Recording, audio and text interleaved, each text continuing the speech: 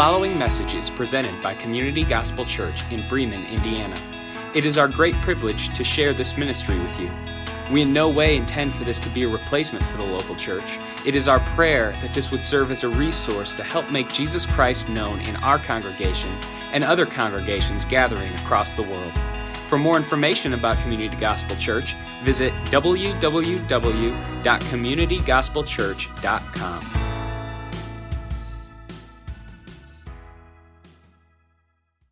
If you would, open up your Bibles to Luke chapter 3. Luke chapter 3 is where we're going to be at today. Give me a second to get there. Luke is Matthew, Mark, Luke, one of the Gospels. Matthew, Mark, Luke, and we're going to be in chapter 3. One of my favorite commentators is just somebody that explains Scripture. Majority of my favorite commentators are dead, just because old guys still speak sometimes that are still dead. And his name is J.C. Ryle. And if you want to go ahead and throw that slide up there, Dan. J.C. Ryle gives a little bit of a commentary on Luke chapter 3, and it's fitting for where we start in our study today in Luke chapter 3, verse 1 through 6. And he says, "Let us learn never to despair."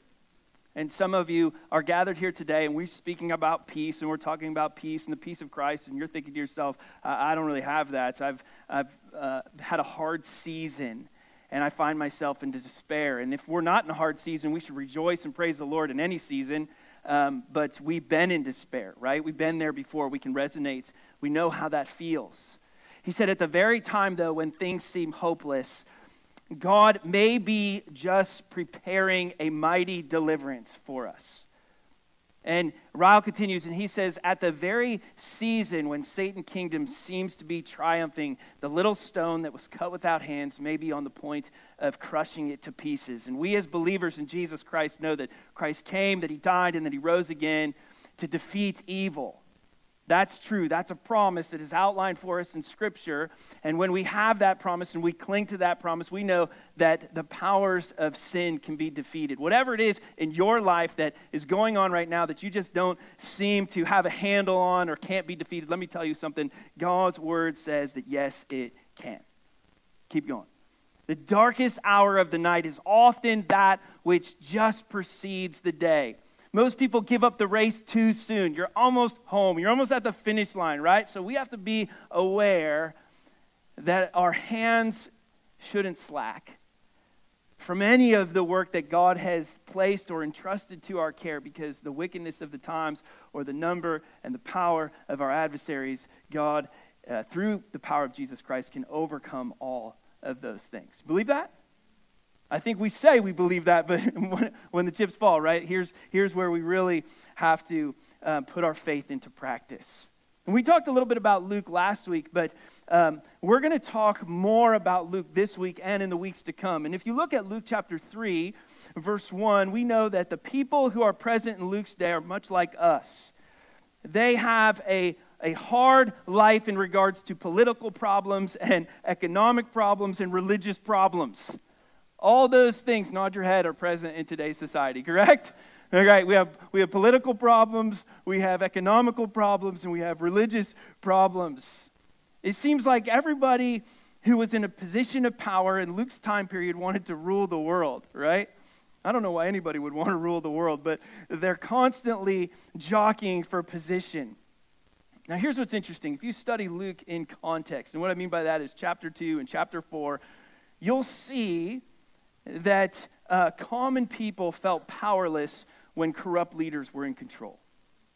And so here comes this man, his name is John the Baptist, and he declares a message of repentance that will cause internal peace regardless of the turmoil that is on a rampant, essentially, ascent in the society. And so what John the Baptist declares is that Jesus is going to come and that he is going to heal and he's going to save through repentance and faith. And then he's also going to, like a good leader, confront bad leadership. And so here, John the Baptist prepares the way for Jesus Christ. And he declares that we have we as believers have nothing to fear or be afraid of because the peace of God that dwells in our hearts. And he calls us to live in accordance to these instructions. And here in Luke chapter 3, the verse 6 verses, what I see here is two ways that God is at work making peace in his people. Two ways that God is at work making peace in his people. Let's read the first two verses. In the 15th year of the reign of Tiberius Caesar, man, Dale, you did a fantastic job reading those names. Pontius Pilate being governor of Judea, Herod being the tetrarch of Galilee, his brother Philip, tetrarch of the region of Iturea and Trachonitis, and Lysias, tetrarch of Albanine, during the high priesthood of Ananias and Caiaphas, the word of God came to John, the son of Zechariah, and it came in the wilderness. First way that we see that God is at work making peace among his people is in the wilderness. Luke sets the stage here for John the Baptist's ministry, and he puts it in a historical context. And he introduces four men here who will play a significant role in the life of Jesus in regards to his crucifixion. There's a little bit of foreshadowing here. Pontius Pilate's one, Herod's another one, Annas and Caiaphas, and then three officials, Tiberius and Philip and Lysanias, who serve at the time of John the Baptist's ministry. Now, this is going to be kind of a crash course in what's transpiring in Luke chapter 3, and you're going to feel like you're taking a seminary class, and that's okay. You need seminary classes sometimes. The date is the 15th year of the reign of Tiberius Caesar, which sets us at about 26 AD or as late as 29 AD, and it makes John the Baptist about 30 to 33 years old. Now, let's look at these seven men, and the reason we're going to look at them is because it helps us see that the things that these individuals are experiencing in society are very similar to the things that we experience in our society. They're not so different, okay? First of the seven, Tiberius Caesar, and we're going to go through these quickly. Tiberius is the Roman emperor, and he rules from 14 to 37 AD. Tiberius is a capable military and community leader, and he tries to retain Rome's out-of-control budget. So they had a national deficit, and we have a national deficit. And Tiberius doesn't do a good job with it, and neither does any other political leader that we've had in office, right? So he fails, and we realize that there's problems in politics. Tiberius is extremely unpopular, too. There was a guy, his name was Pliny the Elder, and he called him the gloomiest of men. Can you imagine that at your obituary? Tiberius was the gloomiest of men. He was known for treason, sexual perversion, and he shrunk back from his responsibilities by going into seclusion. What a great political leader, right? He might fit in our society. Number two, Pontius Pilate. Pilate served under Tiberius Caesar from 26 to 36 AD. He was insensitive, greedy, and a brutal military commander. He was radically opposed to Jews. So, we see first two men, one, political problems. Two, we see opposition to those people who are of faith. Three, Herod. Herod here is better known as Herod Antipas. He is one of Herod the Great's sons who rules the region of Galilee and Perea from 4 BC to 39 AD. When Herod the Great died, Rome was divided into territories, 3 territories, and those 3 sons were appointed as rulers over those areas.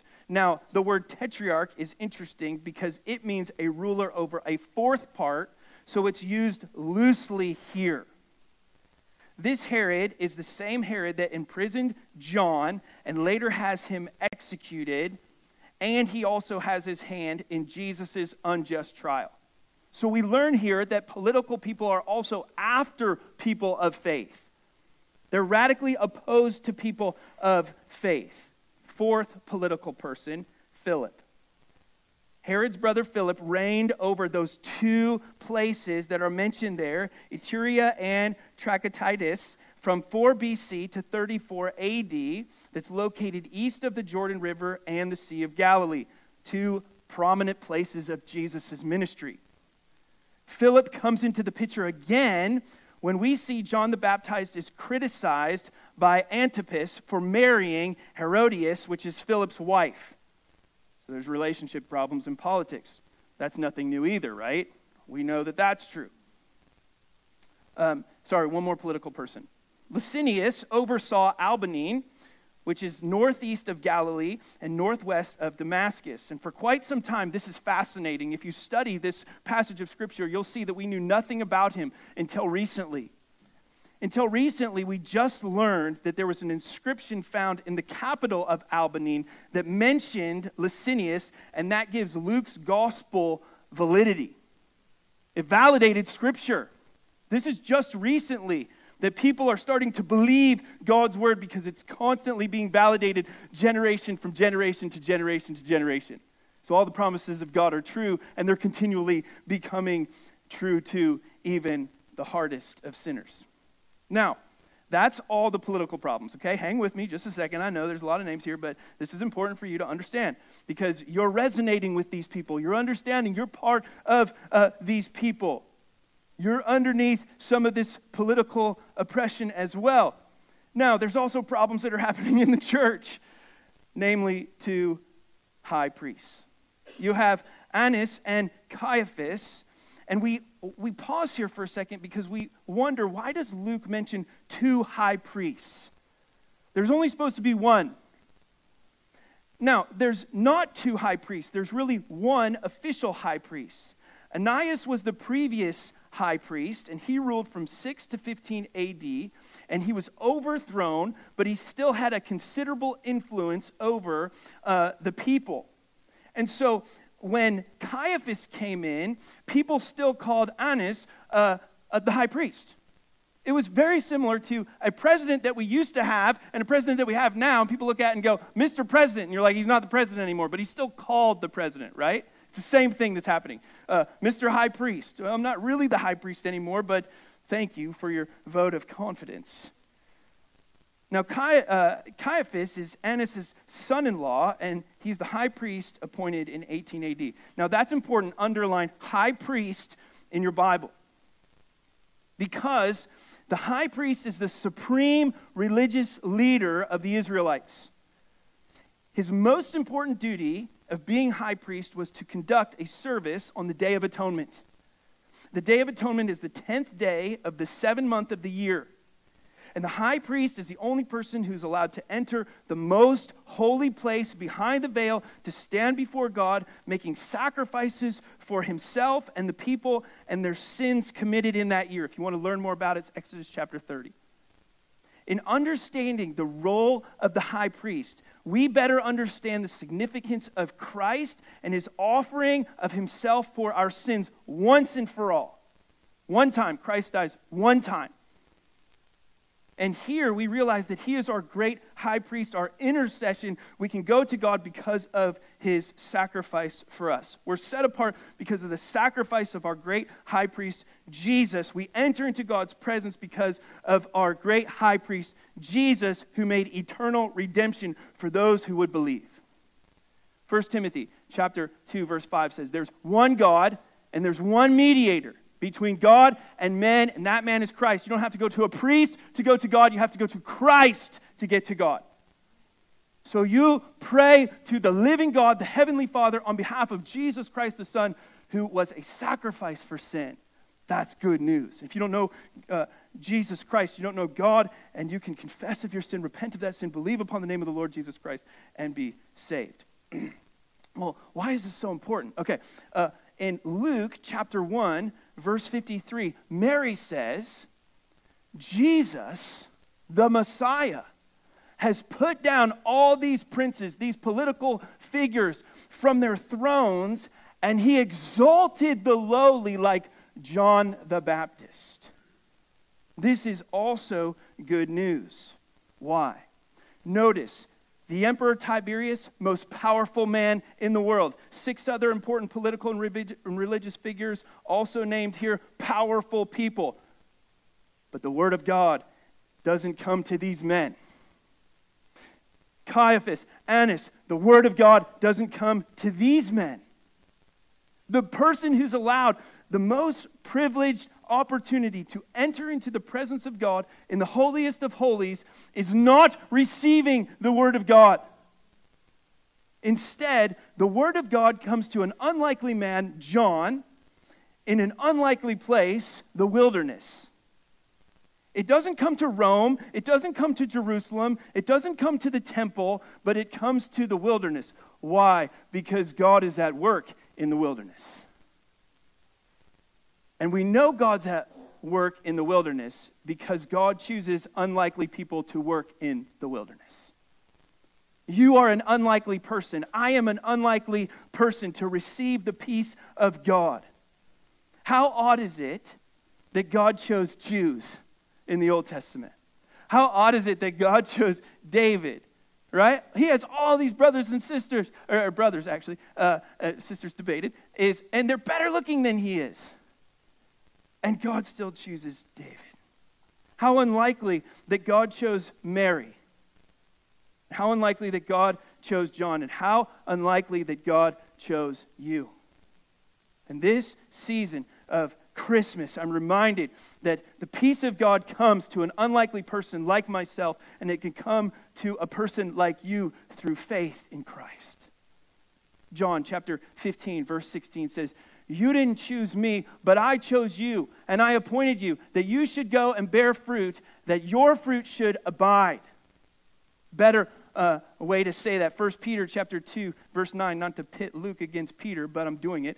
You are a chosen race. How do we have the peace of God? Because I'm an unlikely person that John is proclaiming here in this place, paving the way for Christ. You're a chosen race, royal priesthood, holy nation.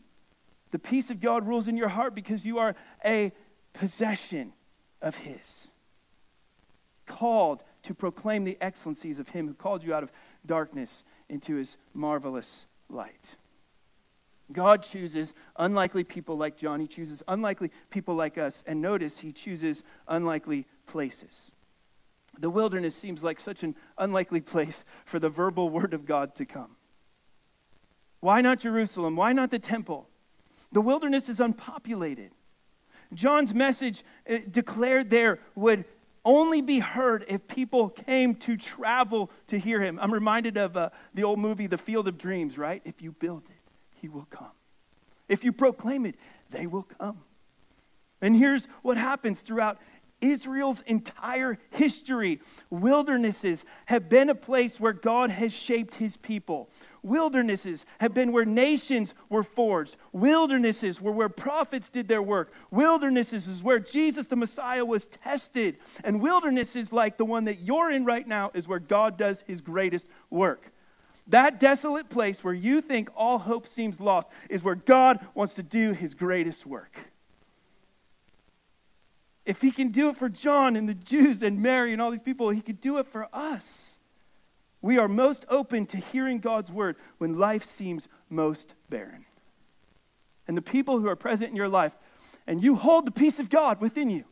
You have it within you. If you're a believer in Jesus Christ, if you've confessed of your sins, repented of those sins, believed upon the name of the Lord Jesus Christ, and are saved from condemnation, you carry the peace of God, and you can bring that peace of God to people who are in desolate places in this season of life.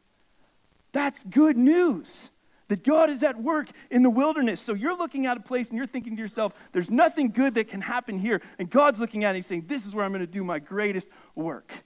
But you got to let me do it. Now, this is how we do it. How do we do that? Well, look at verse 3. And He, John the Baptist, goes throughout all of the region around the Jordan. And He proclaims a baptism of repentance for the forgiveness of sins. Unapologetically, He proclaims a baptism of repentance for the forgiveness of sins. And it's not John's words. Look at, he's taking from the words of Isaiah the prophet.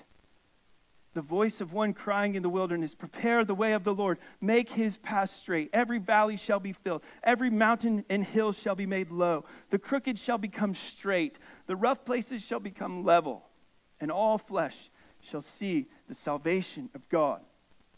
So if God is at work in the wilderness, God is at work in our opportunities and our obligations in making his path straight like John did. This is where we see peace manifested as we're almost home. John the Baptist is often ignored, and I don't understand why. I don't get it. He is one of the most overlooked characters, real people in the Bible. Why? He's the first Christian.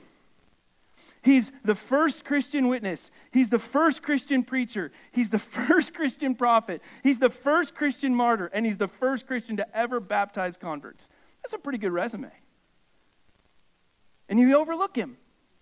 And here he preaches a baptism of repentance for the forgiveness of sins, an outward picture or symbol of an inward change of the heart. Now the Jews, they're really familiar with baptism, because what they would do is if there was a Gentile that wanted to be baptized, they would bring them in, or wanted to become a Jew, they would bring them in and they would baptize them to wash away their sins. And if you ever get baptized for the washing away of sins, somebody's lying to you. That's not what's happening and transpiring. It's a outward picture of an internal transformation that has taken place because of the repentance of sins. And so John's push in baptism wasn't for conversion. It was for a baptism of repentance. In other words, this baptism doesn't save anyone. It merely points to an internal transformation of the heart, which fulfills an angelic prophecy in Luke chapter 1, verse 77. And that passage says, give knowledge of salvation to his people by the remission of their sins. And since John is also visibly taking on the role of the prophet Elijah, it's possible that he picks the region of the Jordan, which is exactly where Elijah spent his last days. Just as Israel needed repentance and this prophet to tell them that, we need John to tell us to prepare our hearts to receive Christ and help our families and friends prepare their hearts, for we see the day approaching. We cry out in our wilderness to make his path straight. We cry out with this command from God, make his path straight. This is a command to believers to make the path of God straight for yourself and also for others. This is what John is declaring here. When a king planned to travel, work crews repaired the roads in advance. It was like the president coming to town. As a matter of fact, I remember when Obama was in office, they shut down the entire South Bend Highway to prepare for his coming in. You couldn't get in. They were making sure there was no potholes. They were making sure nothing was a problem so that the path was clear for him. John cries out, you can underline cries out, loud voice, for the people to repent. This is a sense of urgency. Prepare your hearts for the Lord. Repent of your sin. In the Old Testament, people felt abandoned by God. And John's saying, you're not abandoned. Maybe you're here today and you're thinking to yourself, I feel abandoned by God. God hasn't abandoned you. He is right there in front of you. God hasn't removed himself from us. John has prepared this way, and in the New Testament, he is asking us to prepare the way for the Messiah's coming. If you're not a believer, it's the call to trust Christ. If you are a believer, it's to make the path straight. What does he mean by that? Well, in verse 5, John cries out to Israel and to us to remove any obstacle that's standing in the way of the Lord taking his rightful throne. Look at this verse. Every valley shall be filled, every mountain and hill shall be made low, and the crooked shall become straight, and the rough places shall become level ways. Those are all analogies. Low things, valleys, are dark things of the heart that need to be brought to the light. What is dark in your heart that you think that nobody else knows, that takes place in your mind, that needs to be brought out into the light? That's what he's saying here. And high things are mountains and hills, and that is where the heart must be brought low, like pride. Those are the high things that need to be brought low. The crooked and the rough things need to be made straight or level. That's anything perverse or twisted or deceitful.